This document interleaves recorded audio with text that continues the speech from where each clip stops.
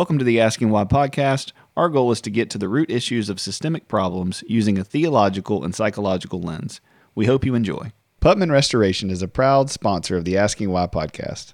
Putman Restoration specializes in commercial disaster services, including water damage, fire, smoke, mold, and storm. Their goal and desire is to get your properties up and running as soon as possible after disaster strikes. Hospitals, schools, hotels, and large municipal buildings. Malls, churches, and large commercial properties are their specialty. Managed properties nationwide? No problem. Putman Restoration services their clients nationwide. They are strategically partnered with elite restoration companies throughout the U.S. and Canada, giving their clients resources during disasters where normal companies would be tapped out. Trust the professionals at Putman Restoration when disaster strikes. Visit them online at www.putmanrestoration.com or give them a call at 318-453-5029. Welcome to the Asking Why podcast. This is episode 114. This is your host, Clint Davis, and I'm glad to have my friend Travis Goodman on. Travis is a licensed marriage and family therapist. He's been practicing over 9 years, if that's accurate. Travis? Coming on 10 here. So close, yeah. Oh, yeah, just over 9. He EMDR trained, EFT trained, DBT trained. He's been married for 12 years to his amazing wife, Anna, and they live in Southern California. They have 2 boys and a girl. So he's in that dad life.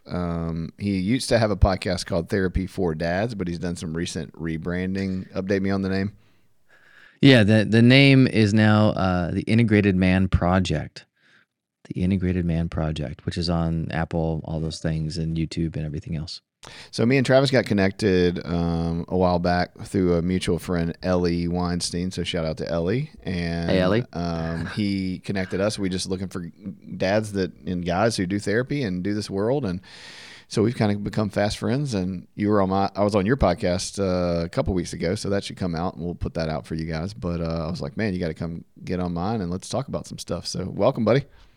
Yeah, I'm excited. Thanks for having me on, dude. And I agree. I think we become fast friends. I think we need to make a shirt or a cup or something, but that would be great. Fast friends. And yeah, I think same thing, mutual, always good to connect with other, I think in this world of therapists and clinicians, I think finding other men, I love connecting because we're the minority, I think. And so having the kind of relationship and bond of working through what it means to be male therapists and working in this industry and supporting one another and growing for one another, I think is such a need.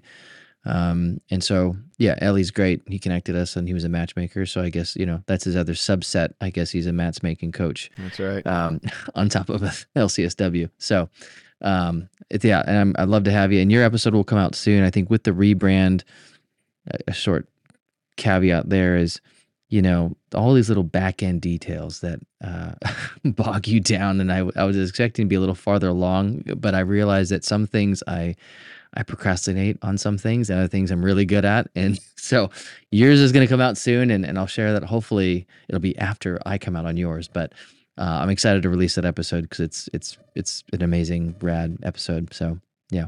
Yeah, man. Well, tell us about you. Tell listeners kind of who you are, your story, what brought you into the world of being a male therapist and doing the things you're doing. Yeah. So I guess long story, not super short, but more condensed and to the point is, I actually grew up, so growing up, family in general was okay. No major, I was a PK, dad was a pastor. He's also Navy. So reservist Navy. My mom was a nurse, x-ray tech. And so growing up in the home, kind of grew up in the church, grew up, living, every Sunday morning, getting up super early. And I was usually part of setup or doing some type of help. Putting chairs out or whatever. So that was like my early childhood, and camping as a kid, and moved around quite a bit. Well, my dad was, because he was more active Navy, and then 3rd grade is kind of when he went reserves and became the pastor. So kind of earlier on, I was moving around. Then 3rd grade on, I was kind of in one spot, and that was, I guess, kind of my upbringing, 3rd grade through high school. And in my sense, kind of, I don't know, looking back, I felt it was normal. There was, I think most of us think our house is normal. And so for me, normal was going to school, going to church, helping out with church stuff, playing sports, youth group, stuff like that, hanging with friends. And again, nothing really out of the ordinary, I would say. flash forward to kind of 9/11 time, senior year of high school. I was a senior year, just started my senior year when that hit.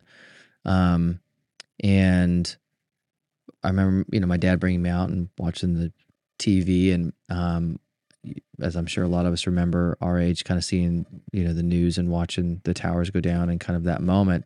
And that moment also brings me back to not only the kind of the traumatic experience watching this happen to people in New York, but also around the same time, that's when my dad and mom, for whatever reason, I remember sitting us down saying, "Hey, we're getting separated."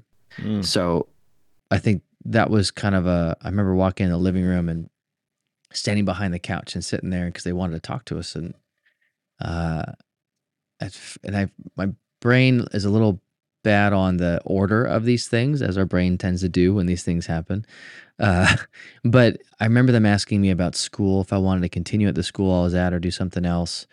At the time, I was at a private Christian school, and I was actually partly a little done with it because a lot of my friends, close friends, were not at the school. It was at my youth group, and where I hung out with them a lot. And I was kind of just done with sitting in classroom, 8 to 5 and sitting there and kind of wasting time. And at the school I was at too, there was no way to leave early. So I had to sit there in 2 or 3 other classes of study hall just to be there because of how the school was organized. I was like, I don't want to sit there for 3 hours staring at a wall. And so they asked me about that, and also, hey, we're getting separated. So it was kind of like this shock in the sense that I had no idea there was anything wrong with my parents because there was no fighting, or I didn't. What I saw was I don't know, my parents were married and dad was a pastor, so there was nothing to tell me or indicators that would have led me to believe that there was something amiss. But obviously there were, and they kept it pretty well hidden.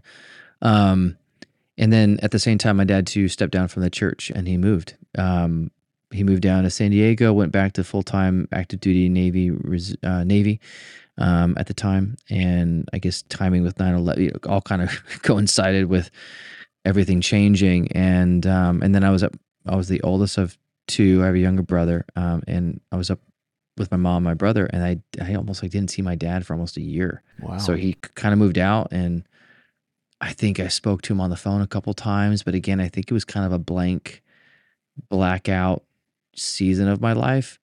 My mom got, I think, pretty depressed, that I remember kind of just pulled away a lot. And then I was just trying to function.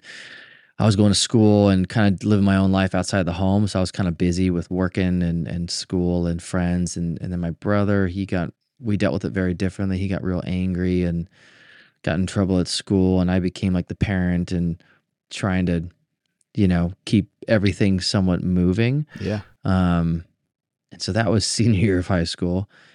And then I think I saw my dad. He came for graduation, I believe. And then again, didn't see him. So I kind of saw him sparsely. And that was an interesting season. Then I started dating a girl. And then my parents decided to work on their relationship and move. We all moved to San Diego. And I was actually at the time planning on moving to San Diego anyway, because a lot of my close best friends moved to San Diego. I was living in about 2 hours north of there at the time. And so they moved. And I was like, okay, I'll move with you guys. And we moved to San Diego. And my dad was still living on the naval base down there, sub base little apartment. And then we all lived in a house. And then my dad would come and hang out, but then go home. So they were kind of working on it. It was kind of weird vibes, It just felt, I don't know, awkward is the best way to describe it, but no real fighting. It just felt weird. It was just a weird season. Well, it sounds like you wouldn't have a gauge for what's healthy and what's not healthy anyway, right? No. Here, it was a big surprise. So now you're back in that situation and you're like, yeah, is this going to work? Is this not? How do I even measure whether this is going to work or not, since there's no big red flag things for you even to latch onto? No red flags, nothing. I know roadmap. So I think at the time I remember just wanting to be out of the house.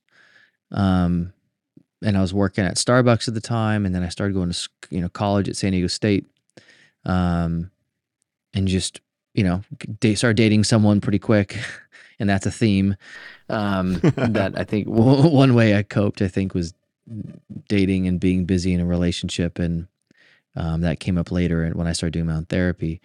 So I was in a relationship, pretty committed, overly committed, I would say, 120%.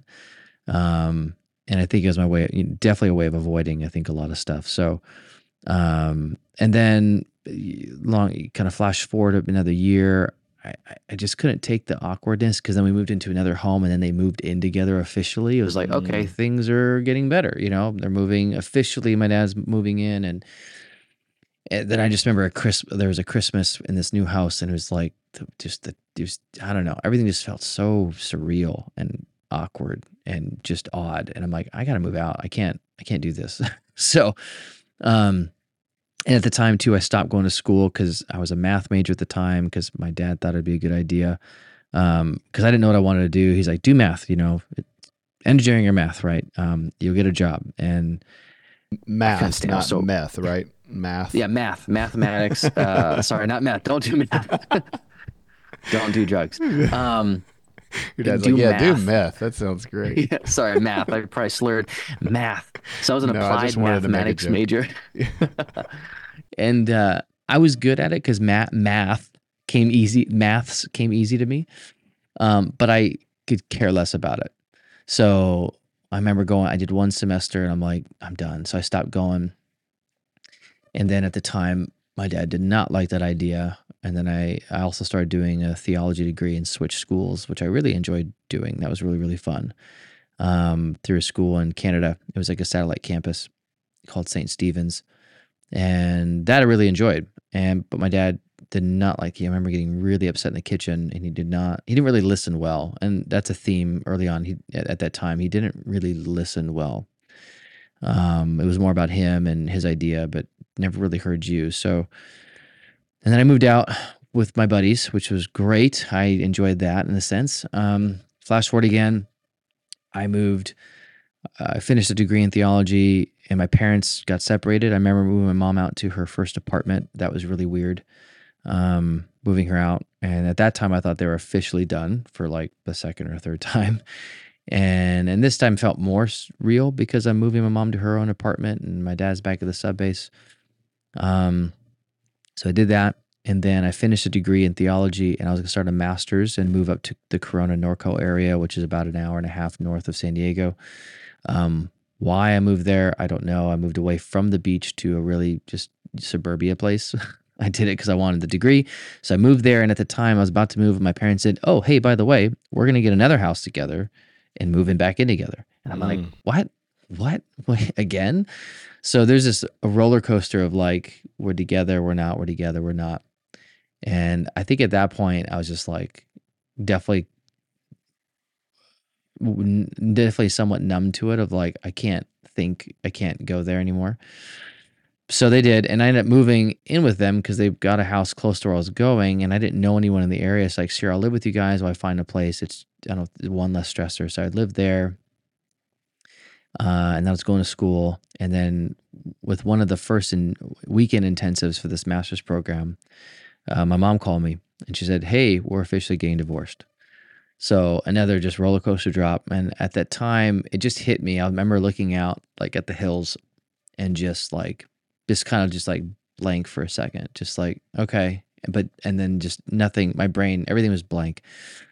And then I talked to my professor. I'm like, I think I need to just pause and take a break because I can't focus. Mm-hmm. And at the church I was at the time, we had a therapist counselor on staff, and I just started seeing her weekly. Her name is Marianne, great therapist, by the way. And I started for the first time doing therapy. Never thought of therapy before, but it was kind of like, hey, go talk to this. At that point, I was like, sure, I'll talk to anybody. I'll go. So I started talking to her and getting into therapy, and just started talking about everything. Parents' divorce, the up and downness, my experience, kind of my role as the older son, and the emotions that I think I was numbing out to. Just started unpacking all this stuff, and just did that for well over a year, weekly with her. And, then coming back full circle, the dating the girls, I realized I had a theme during the holidays. I'd find a relationship, get totally involved, and then get out. So it was kind of like this And my fear was I didn't want to end up like my parents, and that was part of what I discovered, of fear. I didn't want to be like them, and so I would exit the relationship and kind of, before I got exited, so to speak. And I remember at the time I was in a relationship. This is about 6 months into therapy, and the light bulb went on of the realization of like, oh, I'm totally, like, I had the awareness for the first time of not lying to myself, but like, oh, I'm totally in a relationship to avoid. And it was the first time I think I broke up with a girl that I didn't blame on the classic Christian thing of like, God told me so. I need to focus on myself, because I totally used that excuse before, Oh, I bet. which is really bad. Maybe you have. I don't know. You laugh. So God tells us all kinds of things when we don't want to do it. totally. The Holy Spirit led me to leave this He led me group to or do leave this this relationship or leave this church. Yeah. And which is so, oh my gosh, it's a whole other podcast, I'm sure. But We'll do that one in 6 months. I think we should. I looked at this girl and I said, hey, and I was really honest, Mike, I think I'm realizing that I just, while you're good, you're nice, there's nothing really, it really is me. Like, it's not the trope of it's not you, it's me. It's like, no, this is me. And I'm realizing that I'm kind of just dating you because, partly because I'm trying to avoid my own stuff. And that was a hard conversation, of course, because she, of course, got hurt. But I'm like, I can't knowingly stay in this because I kind of know how it's going to end based upon my past. Yeah. And I don't want to do that too. So I'm going to do it now. And which I know is hard. And so I did that. And that, of course, she, it was sad for her, obviously. Because look at me. I mean, That's right. Very hard. Yeah, tongue in cheek. Anyway, so I did that, and I kept working my stuff and figuring out my pain and my anger and all the anger I was kind of pushing down, which is really covering a lot of the pain and my identity and feeling not enough and all this stuff that I now work on with guys in therapy. And at the time, I didn't know what I wanted to do. And my therapist said, hey, I ever thought about therapy? Because I knew I wanted to help people and I knew I wanted to do some type of healing work. And I thought it was kind of pastoral work. But the more I looked into it, I realized there's the need looking for my family is that while my theology training would be good in the sense of understanding scripture and exegesis and Greek and Hebrew, all this stuff, which is good and I think important to really understand that stuff. I think what it didn't do well was, okay, here's the reality with churches. It's a bunch of people that have a lot of trauma and pain. Now, if you believe in Christianity and the scripture, there's a lot of good stuff, healing in there, but I think there's a big absence of tools. What do we do now? And I wanted to learn actual tools of helping people navigate depression, anxiety, broken homes, trauma. And I think that was the need I saw. I'm like, I want to get actually trained and have real tools to apply to real life people's situations in the now. And so that's what I did. I went back to school and did the master's, and then graduated in 2014, and then been doing it ever since. So that's a little bit of my personal story to get to know me a bit. That's good, man. Thank you for being so vulnerable. Yeah. What's that like, sharing? I'm sure you've shared this before on things, but what's that like sharing this and then having clients who listen to it or know more of kind of your story? How do you think that vulnerability plays into therapy or maybe even pastoral care, Yeah. Well, I think the first thing I say when someone's in my office, I don't share this openly because it's about them, not me. But them hearing it, I think it's fine. I think if anything, it might humanize me more. And I try to be more real in my office to some degree. Like I'm just a guy with a degree and tools, but I'm human and I also have my struggles too. So my hope is that if anything, it'll be more relatable. That I've also gone through things and had to navigate some pain and ways of coping that wasn't so effective, that in fact made more pain for myself, and dealing with divorce and other things I think a lot of people go through. So my hope is that it really just helps them if they do happen to listen to this or other times I've talked about it, just to kind of, I guess, bridge the divide between, therapist and client, to make it more, hey, I'm a human at the end of the day, and I just happen to have some training, and that's really the difference. Yeah, that's good, man. So that's my hope. Yeah, I think it does do that. And, it resonates with me just as a fellow clinician, just, to go, man, as I'm hearing your story, everybody thinks about their story and we're all processing together. And, it's interesting to like get to look at it from clinician, but also man, but also child of divorce. My parents divorced when I was about 8.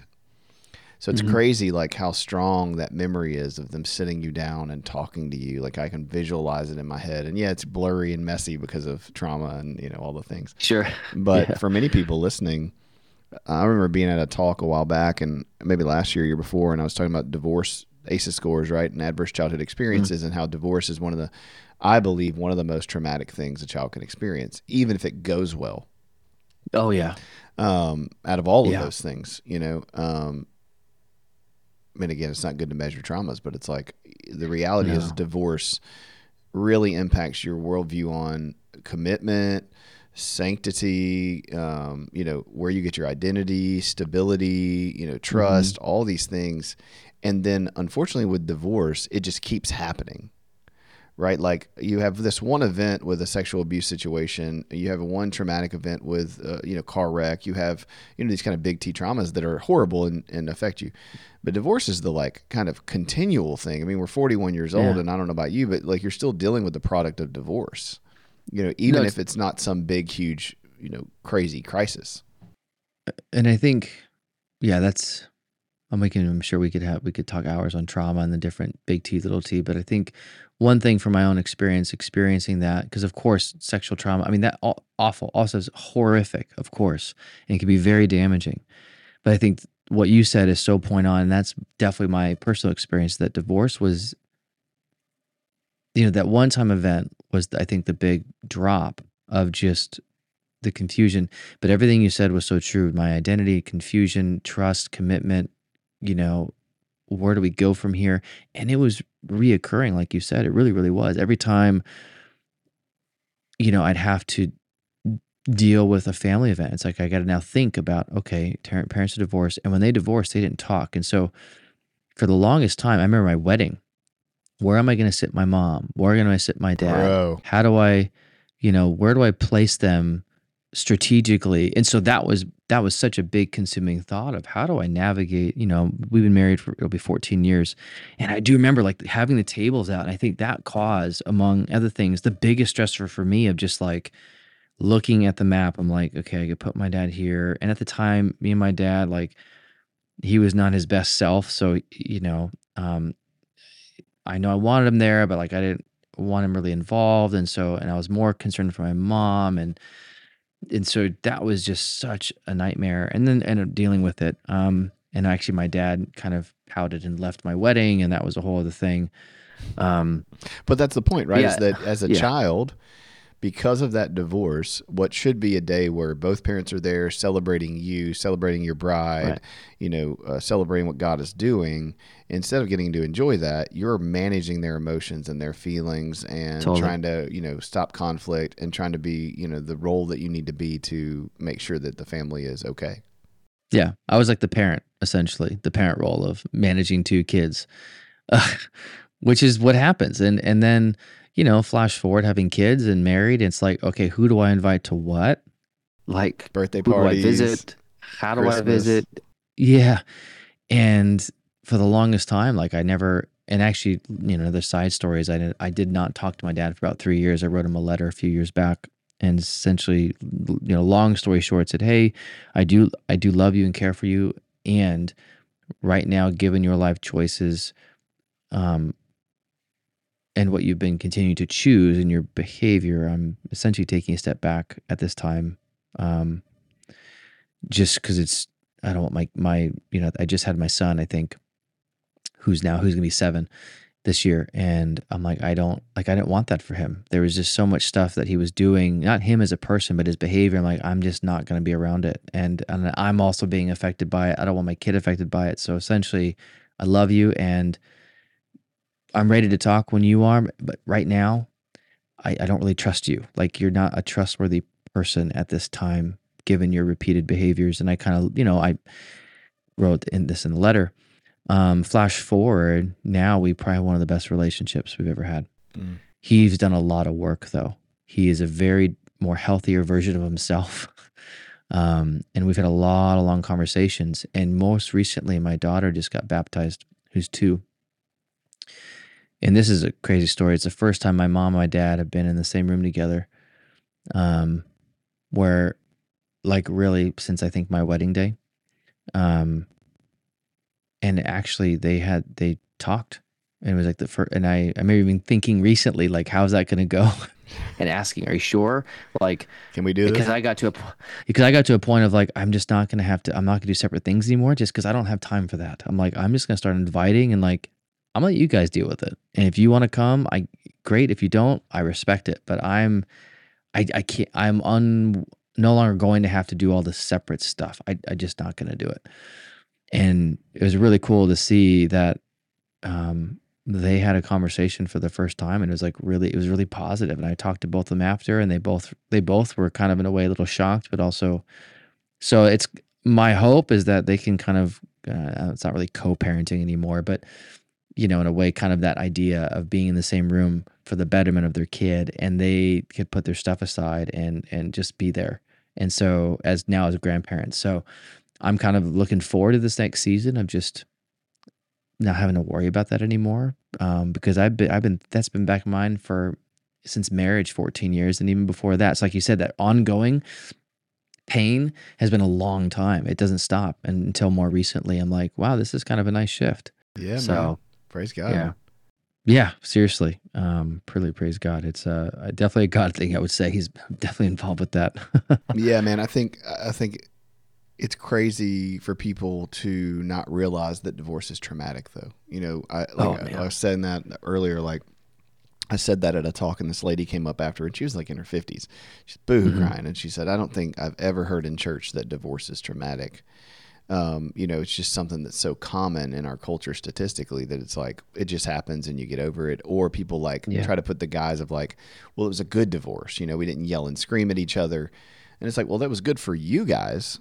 It was good for the parents. And yes, that's better than having, a lot of abuse or a lot of trauma, but just at its surface, at its best, is traumatic for kids. And so, I think a lot of the work I do with people, pre-divorce is like really trying to help them see, like, here's the consequences of this. Like, you think, because it's not a circumstance where someone's being abused or someone, there's some affair, there's something that like, oh, that's a definite out, I have a right to do this, especially within the Christian church. We have all these conversations about when is divorce okay and when it's not. And everybody has different opinions. But the point being is like, when you're in therapy going, well, I just don't want to be in this anymore. And it's like, well, why? Well, I don't like him, or he's annoying, or he works too much. And it's like, okay, well, how do we get here? Everybody, most of the time, everybody's got a part to play to that point, and helping them see like, okay, I hear all that, but do you want to invest like a year? Like, and most of the time, right, people haven't even been to therapy. Like, they're like in your office, like third session, I'm out, or I want to be out. It's like, you've done zero work with anyone to figure out if this is redeemable or restorable at all. Yeah. And so I'm like, usually it'll go, and maybe I'm a little bit more direct than some at times, but I'll usually just lay out the consequences. And I'm like, imagine if you did 1 or 2 years worth of therapy, and then you could have 38 years of marriage that you originally wanted to have. It's like, is it not worth that? Or do you want to have 30 to 40 years of your kid having to go to birthday, and then you just go down the list of what we just talked about. And sometimes, most of the time, like, that light bulb for people is like, oh man, like, I didn't even have a clue that that's what it was going to be like. Yeah. It's helpful when it does go on. Yeah, it doesn't always. Sometimes it doesn't always. And I think that's the one thing with divorce that people, I think because it's so, I hate to normalize, because it's so common, I think we just, and I think to some degree we do sugarcoat it. You see it on social media. And I understand there's context. There's, it just, what my personal opinion is that what I see a lot of out there, which I could understand and totally disagree with, is that it's all about them, the individual. It's, well, you do it for you. I'm like, man, shoot. Like, if it's about you, then you're the sole focus, and your kids are totally like back end. Because I hear that all the time. I had to do it for me. I'm like, okay, but it's not just about you anymore. You do have kids. Now, maybe the divorce is still what's needed given the circumstances. Yes. But I think that swing, the pendulum swing of just about the individual and just about my needs and it's all that overly self-focus, selfishness, I think, at the end of the day, which is not really mature at all. It's like, very Impulsive. teenage kind of impulsive about their own ego and their own feelings rather than their connection to the larger community, which is more mature and more the, kind of what we would assume the adult brain of like, hey, it's me, but me is connected to everything else that decisions I make for me, quote unquote. And I think of Dan Siegel in his book Intra Connected, great book, by the way. What's, how he identifies, how he defines the term self, that in our culture, he says our Western culture has really done a travesty. And he made a joke with my name. It was pretty funny. He's like, anyone called you that before? I'm like, yeah, I had that joke growing up. So he laughed. But we have a mistaken identity of self as just this body. And he's like, that's problematic because that mistaken identity has caused so much pain and suffering in our world, whether it's classism, racism, sexism, misogyny, all these things is a mistaken identity when it's just this self. And if it's just this body and I detach it from relationships, from our world, from nature, then it's a disservice. And so we have to see self as highly intra-connected. He made up a term with everything. So everything we do impacts everything else. And on social media, I see so much of this self-focus, just for you. And I get there's a need for some of that, but I think it's a misdirection because it's like a little truth, but then mixed in with a bunch of just unhealth. And unfortunately, some people buy into it because it's easier. I would say, if I'm honest, it's easier to get your needs met versus actually look in the mirror and say, how am I responsible for this? And what do I need to do to change? Much more difficult. Yeah, that is. I think what I would challenge people, if they're in a situation where their marriage is rough or they feel like divorce is looming or whatever, is to make sure that they do the hard thing, that they do the investment to say, okay, I've been in therapy. I've sought counsel from my spiritual leader. I'm looking biblically at my life and seeing if I'm matching that thing up. And then I will also say, you don't have to jump to divorce. Setting boundaries in the home, then doing legal separation, and then working towards divorce from a Christian perspective, right, I think are all steps to getting, clarity and making sure that this thing is right, making sure I don't have any responsibility or things I can change in the system that would impact the other person, setting expectations for the kids to say, hey, listen, I'm setting these boundaries because we don't just take abuse, right, but also we just don't bail. Totally. And it's not all them. It's not all me. Let's figure all that out because all of that your kids are watching. And all of that is impacting the way that divorce is going to affect the child. And it's not that at the end you can't divorce. It's, man, my kids at 19 or 20 or 30, we're going to be able to have a conversation where I can say, well, your mom or your dad didn't do the work. I brought you to therapy. We talked about these things. We set these boundaries. They kept violating the boundary. They were unrepentant. And the kid can go, yeah, mom. Yeah, dad. I saw you. I was there. I saw everything you did. You did the best you could. Yeah. That's important. And I don't think we talk about that enough as clinicians, but also just as the church of going, no, there's a lot of steps of things you can do. Yeah. It's just harder because you just want to rip the Band-Aid off and pull the ripcord and get out of there. Yeah, you want to feel better, and I empathize with that. Absolutely, I think we all want to feel better, and if anything, biologically we're wired to survive and to get away from pain. So I think there's that biological component that's just wired into us. At the same time, I think you're absolutely right. We are the model, and so is the model to our kids showing that we took the steps and did the hard work, or was it just bail? Because it's not only about relationships, but it's out a model for everything else too.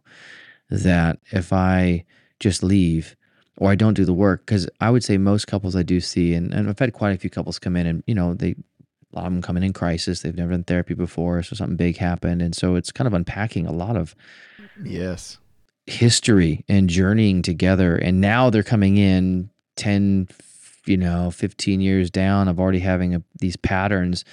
And, in a way, they're stuck in the blame game and it's them. And there's obviously some truth to that, but the other side they don't see is that they're part of it and that there's a story behind this too. And a lot of what we do is like, hey, help me understand why you do this. Then that's why we go to your childhood. What was conflict like? So we don't, most couples, it's surprising how many couples I talk to that don't know much about their partner's childhood home or 100%. conflict or anything. And so, because we just get into relationships and assume it's supposed to work. And I would say, especially in the church, more so in the church, is like, well, I waited, or that whole thing, you waited, and therefore it's supposed to be blessed. And now there's some truth to that, but I think the problem with that is that we're also making a lot of assumptions, and it's a very narrow view of humanity. When the reality is, no, we're coming in, and this person's also bringing in their stuff in their life. And how do I understand that and have a better understanding? But we get into the mindset of like, well, it's supposed to be blessed, and what does blessed mean? Well, blessed is supposed to mean a certain thing, and if it's not there, so, and that's, I think sometimes the church can add another layer of, I'm going to say, a little bit unhealthy view, because also the church doesn't have a really good conversation around a lot of these topics either. Hence, even your book is like, I think there's a big gap for having genuine, healthy conversation about relationships, sex, a whole bunch of stuff that we miss out on. It's more of the, at least the church I grew up in, wait till marriage, you're fine, or don't do that. That's the conversation around. And I'm like, that's a disservice. We need to have dialogues around this and understanding, not just it's good, bad, right, wrong, wait, don't wait, because that's not an act. There's no education there. It's more of it's a rule. It's a checkbox. Yep. And which I think I Jesus see that was working against, with Christian right? couples too. I think he liked checkboxes. I think he was you prayed today. Yeah. Uh, and so I think a lot of couples get stuck in that. And, I think of the couples I'm working with now, and yeah, it's all very similar. It's like a lot of the work I do is helping them, one, get in touch with their own childhood, and then understanding their partner's childhood, and then how that impacts them today, and how they're kind of still stuck in the same cycles.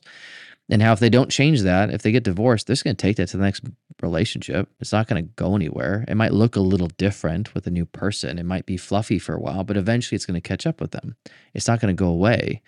And I think you're right. If they did the hard work now, even if they end up divorcing, if they realize, hey, I've set boundaries, and my partner keeps violating it, and it's damaging and harmful, if they don't do the work, they're going to find a similar relationship or do something very similar, most likely.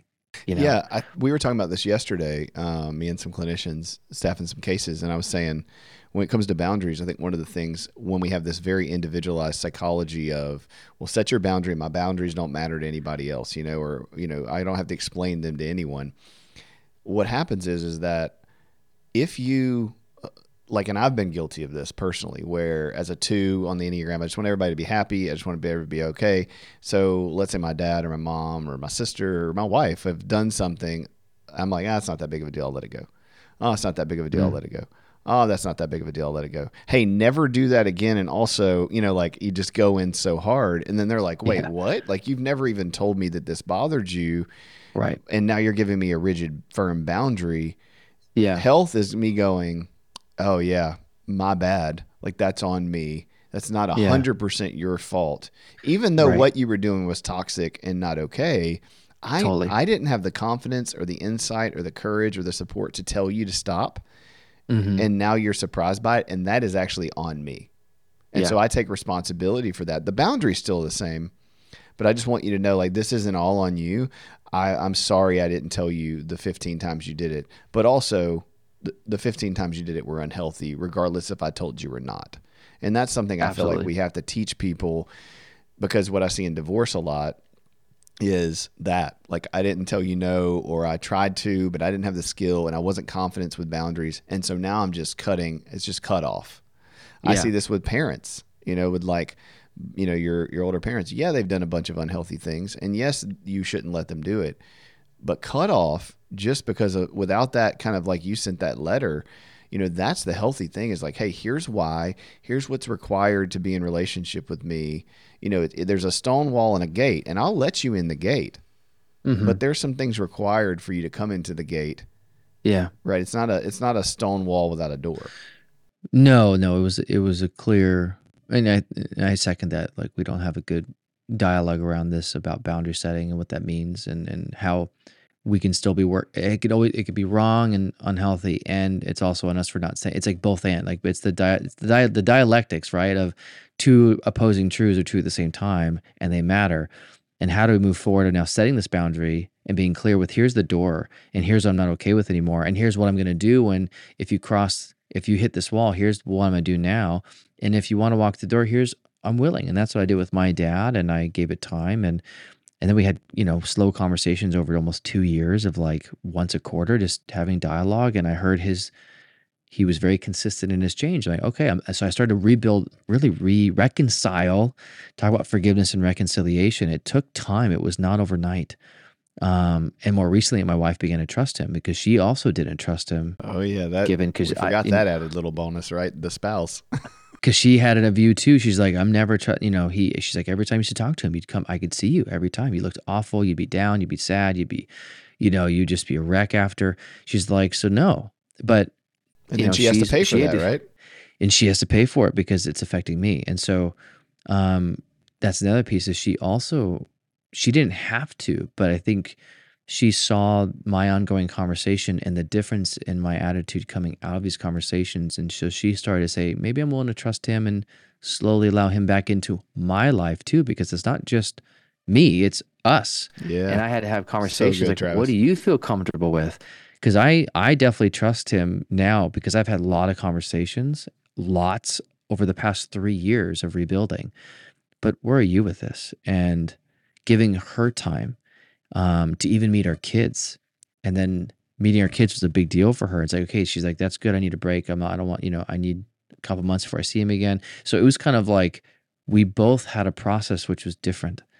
And that's a whole other navigation thing too that I think we got to work on and talk through. That's beautiful. I mean, that's so good, man. Like, yeah. I know we didn't plan on getting into the whole divorce thing, but I think that was like such a great organic conversation that came out of this. Because I think people, especially as men, I think that effect happens differently to men and women and as therapists, but I think that fracture of relationships and trust and, like we said, identity, you find yourself not really knowing as a husband, as a father, your identity in the world and your role in the world. And for me, it was the opposite. It was just, I was like anti-commitment forever because it was like, I don't want a divorce. So unless the situation is very clearly God ordained and very clearly perfect, I ain't doing it, and ultimately it was like, I don't want my kids to go through this. Like, I don't want to get married to the wrong person and then me suck or her suck and then have kids. And then like, I knew what the consequences were for me, and it was so painful and, in some ways still is so painful, that, I just couldn't bear it. And so it was more of like the self-destructive mechanism of, well, I'll just destroy myself in relationships because I'll be able to control them and none of them will be good enough. And then I'll never be in this situation. And it wasn't until doing some EMDR and going through therapy that, and fasting, and praying that the Holy Spirit and that all that work together just really freed me from some of that fear. And now being married, we've been married 14 years too. And it's like, man, thank God we have kids, because I now have so much grace for my dad and my mom because I can see why you would divorce somebody. And I love my wife. She's my best friend and she's the best person I know. But because I'm so selfish, I probably would have walked away in fights or left and spent the night somewhere else or done something stupid, if not for, one, knowing what divorce causes, and two, having my kids right there in front of me to go, well, I'm never going to. This is this isn't on the table, so I have to resolve it. What are you going to do, Clint? Like what, how are you going to die to yourself? And then that scripture of, Christ calling us to lay our lives down for our wives. It's like, I'm like, well, whatever, I guess I'm doing this, so, man, it's we don't talk about that enough. And I think people out there don't think that therapists or pastors would ever even think to do that or be in that realm of thought or ever get to that place of pain. And man, we're all just humans, like you said earlier. Yeah. We might need to have a part 2 on this and go deeper, because the whole church component is also something too that. Yeah, let's do that. Let's have you back, another time, and we'll dive into like the divorce in the church. There's a really good book. I say it's really good. I read it when I was at Fuller, called Remarriage in the Church, Divorce, Remarriage in the Church or something. And at the time I remembered it being really good, but I'd have to reread it. I'd have to reread it like 15 years later because, we change. Well, we could reread it and then have a dialogue and see, hey, is this helpful or not? Yeah. Well, it's just so, it's so difficult, walking Christians through that nuance of divorce, because there's some By people who have shame. like very hard, unless they cheated sexually with another person. I had a couple yesterday, well, the wife, and she was just saying, well, he's looked at porn, he's doing this, he's gone online and messaged with women and, had these online kind of relationships. And there was another therapist there and they're like, yeah, that's an affair, she's like, but he didn't sleep with anybody. I'm like, no. This goes back to the whole heart matters thing that Christ is talking about in those moments. Like looking at your brother with anger is the same thing as murder in Christ's eyes, or he's really raising the bar on our ability to keep the rules and be worthy of all these things. So how do we apply that? So I think that would be a great podcast for me and you to do and talk through. Yeah. Well, thanks for having me on, man. I'm conscious of the time for you too. Oh, good. What, we got a few more minutes. What's come out of this for you? Anything you want to talk through about that? Closing thoughts? I think you said it. Interesting where the conversation went, because it's one of those, you never know what's going to come up. I think it was cool, to recount my story again and landing on the divorce topic, because I think it's just such one that I think having more dialogue and education around it is needed. I think the trauma of divorce and the lasting impact, and I remember, at the time, I think my therapist put it in frame for me. She's like, it's like, because she had the viewpoint too, as like an ongoing trauma. She's like, if it would, in a way, it'd be easier if your dad or mom would have died. And now that would have been hard, traumatic, of course, and sad. But and to me, it clicked, because you're right. There would have been a finality to it. Yep. And I remember at the time, every time I'd have to see my parents or in the same room, it was always like, I never knew what was going to happen. So I was always on edge of like, who's going to say what? How is this going to go? So it's kind of like every time it's like I'm reopening the wound time and time and time and time and time again. So it was like, you're right. Every time I go in this, it's like I'm re-experiencing that pain again, and my belief and all the confusion and the anger and the sadness and the hurt. And if I'm like, it kind of would have been easier if one of them would have passed. Of course, sad, but I would have been able to kind of like grieve that and know that it's sad that they're not here, versus now I'm having to deal with this ongoing pain and hurt. Yeah, man. And I think that's something that isn't talked about enough. And that's my thoughts, is like, I think we need to have more conversations around that ongoing hurt and navigating now life. And that's if there's one divorce. Now imagine if there's two or three or half siblings, like this whole other nest of stuff. And I think normalizing it in the sense of really giving people language, I think, is what's needed. That this is hard. This is difficult. This is super stressful. Because looking back now, it's like, that would have been helpful to have more language around that. I remember that the words my therapist stood with me is that it's like, it's ongoing, and it would have been easier. I'm like, you're right. And so that's my thought, is I think, more conversation, and especially in the church. I think the biggest thing is if you add the church lens to this, we need just more conversation in general around a lot of these topics, to understand it, to have good understanding, good education, good dialogues, a lot of listening, and maybe I think shifting some perspectives that aren't so narrow, but kind of broadening it a bit. Because I think too, in the church, when I think about the church, I think there's so much shame around so much of this stuff, so much unhealthy guilt, and I think that just comes from a lot of fear and not knowing. I think that pushback, I think that is so much of the secular world's response to that broken, unbiblical version of church, is what's given us some of the language and some of the things. And I think if we could redeem, I think Christ is in the work of redeeming all things and restoring all things. I think both of us, we've talked about this offline, but just the idea of like us being these people who bridge that gap between the church and psychology and the practical tools, versus like, how do I apply these teachings of Jesus and these principles of Jesus in life, in marriages, in relationships? There's not a Proverbs about smartphones or pornography, or, there's principles. And there's things about lust, and there's things about, not putting our hope in things that moth, decays and destroys, and rust kills, and, all these things. But it's like, ultimately, there needs to be a redeeming quality to that thing in the church. And we need to take that back from psychology in some ways as Christians. I think you can do both, but I do think that the church um, needs to be equipped and needs to Mm-hmm. be supported in what they're trying to do and what they're doing. Because in spite of all the crap, God is doing amazing things with the church still. And yet, Totally. if we could have these conversations or even bring awareness that these conversations need to be had, then I think the church could be doing a huge role in helping society, helping moms and dads, helping families navigate Yeah. these issues like divorce in a better way instead of Yeah. kind of being all or nothing. Yeah.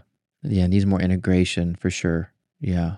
A reclaiming and, really a belief that God created that stuff. He created psychology, like that he was behind that, and so let's not be scared of it. How does this align? And It's how does not at this odds. enhance? It's not at odds, but I think a lot of churches thinking it's at odds, right? And so it becomes wrong and we separate it rather than, and I know Fuller has a pretty good program on kind of the integration of psychology and theology, which I think was your degree, right? Yep. The integration. Mm-hmm. Yeah. So now I don't know how good the program was, but I know at least they're trying to. No, it was great, man. I mean, honestly, Yeah. Fuller was a phenomenal experience. I mean, like everything else, when it came to trauma or it came to a lot of the things I had to learn after grad school, I mean, that's just the way of Yeah. American society right now. That's even mine, my secular school. I had to learn so much more and I mean, at the end of the day, there's so much to learn, so much. So, yeah. I always say that, there's two analogies that I've heard. One with like the church, it's like there's a bookshelf and there's, marriage ministry, children's ministry, music ministry, and then there's a little pamphlet on like missions. And Yeah. I've heard a missionary say, no, the whole bookshelf is missions, and then all these things go in. And I was like, wow, it's beautiful. And it made me think about like, whether you call it trauma responsive therapy or trauma informed therapy or just kind of holistic, whole mind, body, like that's the bookshelf. And then marriage, then parenting and, child psychology, all that should go in it. But still, even in 2024, almost all grad schools and trainings is, I don't know what the bookshelf is, making money, I guess, but like there's, marriage and family and, and parenting and, child therapy. And then there's a little pamphlet on like trauma informed, or it's like, it's not a robust model. No, it's not. Not that I don't like Erickson or, Pavlov, but it's like, is this what we're really learning about when it comes to be a clinician and talk to people about families and help people get through divorce? Like we only have this much time to learn in this many hours, and we're spending time talking about this stuff. It's just wild. And I think the church does the same thing, right? Like they send a pastor to seminary and they get one class on sitting with a family or talking through things. Yeah, it's not enough. No. And that's what I learned. We can barely do it. We can, my whole degree is dedicated to these topics, and I'm still having to learn. And it's like, and I think that's and I feel sorry for pastors. It's like, that's not their job. Like they're not equipped that way. They have other skill set. And so I think it also goes back to the idea of we need a community and relationship, and it's not a solo project. This is a group project. Body of all Christ. You can't do everything, which is why Paul talked about different parts of the body, the head, the hands, the feet. We need that, and we do need people who read exegesis and scripture in Hebrew and Greek. We need that. It's important. We need the healers. We need people who are trained in more of the healing aspect, therapists in our day and age, things like that, because we have different skill sets. And then how do we come together? And work together for the unity and the betterment of the whole. So that's a big drive why I became a therapist. Is I saw the need, because I'm like, yeah, they do this, but they have one class, and that is not enough. Like you said, we have degrees, not enough. Like I did so much more work outside of grad school, and grad school is almost 3 years for me, right? So and I've done so much more work outside of grad school, probably more. As far as expertise and trainings and certifications and things. And there's still so much I don't know, still so much I need to learn, which is also exciting in our field too. It is. And that would be my encouragement to kind of sign us off with everybody listening is like, it's all a work in progress. Yeah. If you're sitting out there thinking, Clint and Travis have all this information and that's why things go well, or pastors have certain information and that's why their life's successful. It's like, we're all a mess. We're all dealing with this the best we can. We're on different spectrums. I do think, for me, my own work in therapy, my own like being under a pastor and being discipled, my own peer groups of people who I'm confessing sin with, like all of that speeds the process up. Right. Like, there's no way that those biblical principles and disciplines don't help. But man, the Holy Spirit is on a journey with each one of us to be more like Christ. And that looks different for every person. It doesn't mean we're all supposed to look like the same Jesus. We're all supposed to look like the image of God that he's given us, and those personalities and those giftings. And if we're doing that all together in a community, then we find our place and we feel like our identity is in the sweet spot, and we're in our pocket going, man, this is fantastic. And so if you're listening, I hope this was helpful. I hope that, if you've come from a divorce, if you're going through a divorce, if you've just gotten through with a divorce, that this is not to shame you or put you down or to belittle the process. It's to open up some options. And a couple of things I think of is, one, we hope that it makes you feel validated. If you're a child who's been through a divorce and you've never really processed, so go talk to a therapist, like meet with a pastor, talk through some of this pain, like you heard in Travis's story where he processed and worked through those things, and that led to freedom in his marriages and his relationships and his parenting, and even back to a redemptive conversation with his father. And then if you're in the middle of a divorce, make sure that you're doing everything that you can to live with yourself afterwards. That you've processed, that you've sought counsel, that you've looked at the options, that you've seen if there's any personal responsibility on your end, so that you can make sure that you can have a conversation with your kids or with your future spouse, and you're not carrying that trash into another marriage or into another relationship. And then if you're just a person listening to this and you're just learning, be a person that goes out there and helps with the people that are going through divorces in your life. Be empathetic, be sympathetic. Don't come with all the answers, but man, find that sweet balance of challenging them, holding them accountable, while also just walking with them through the pain. And it's messy and they'll make mistakes, but we have to believe that God is not, he's not put off by the mystery. He's not put off by the confusion. He's not surprised. So dude, thank you so much for coming on today. I love talking with you. We'll keep texting and connecting, and we'll set another day for you to come back. And I'd love to do a three person podcast with you and Ellie, so we'll figure it out. I was gonna say 3-way, but then that would have been weird, and so it's always I think of the SNL skit. Absolutely. So we were talking the other day about like new worship songs that are out, and like, man, just the way your brain can go into just so many stupid things. Anyway, thank you for coming on, man. Absolutely. All right, God bless you guys and have a good week.